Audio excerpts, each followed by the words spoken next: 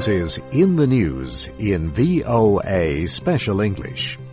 The Seattle Post-Intelligencer has become America's first major daily newspaper to publish online only. Hearst, the company that owns it, printed the final newspaper on Tuesday.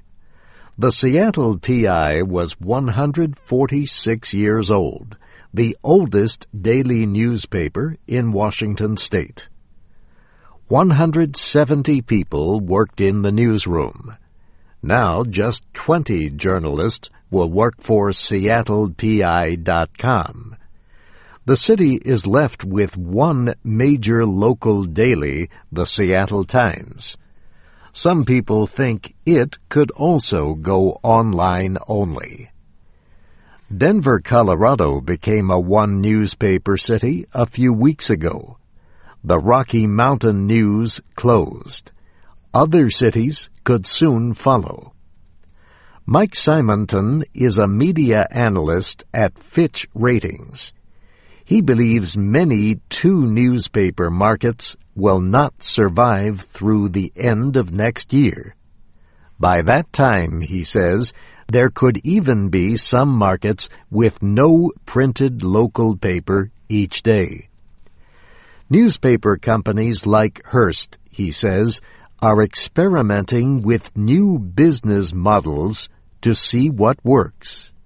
But, he says, any new product will have to be different enough that people will not be able to find it anywhere else. Some newspaper companies have recently sought bankruptcy protection. These include the Tribune Company, owner of the Chicago Tribune and the Los Angeles Times, among others.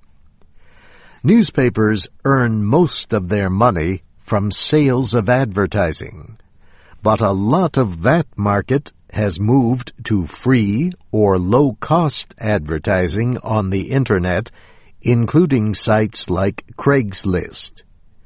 Losses have only been intensified by the recession. Ad sales have always gone up and down with the economy. But one difference this time is that many newspaper companies are heavily in debt from buying other newspapers. Papers are cutting costs. Gannett, the nation's largest newspaper publisher, has cut more than 1/5 of its jobs in the past 2 years. More than 8,000 jobs have been lost. In Detroit, Michigan, the two big dailies are reducing home delivery to 3 days a week. In Ohio, the state's largest papers still compete, but now share stories.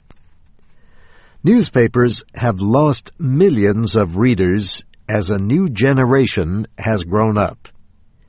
Yet, much of the news that people get online still comes from newspapers.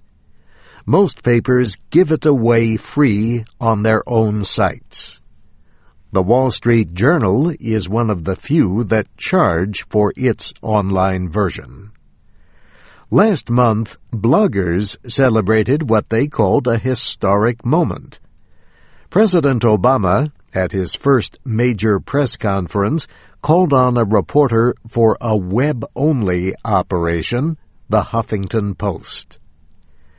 The United States Constitution guarantees freedom of speech and the press.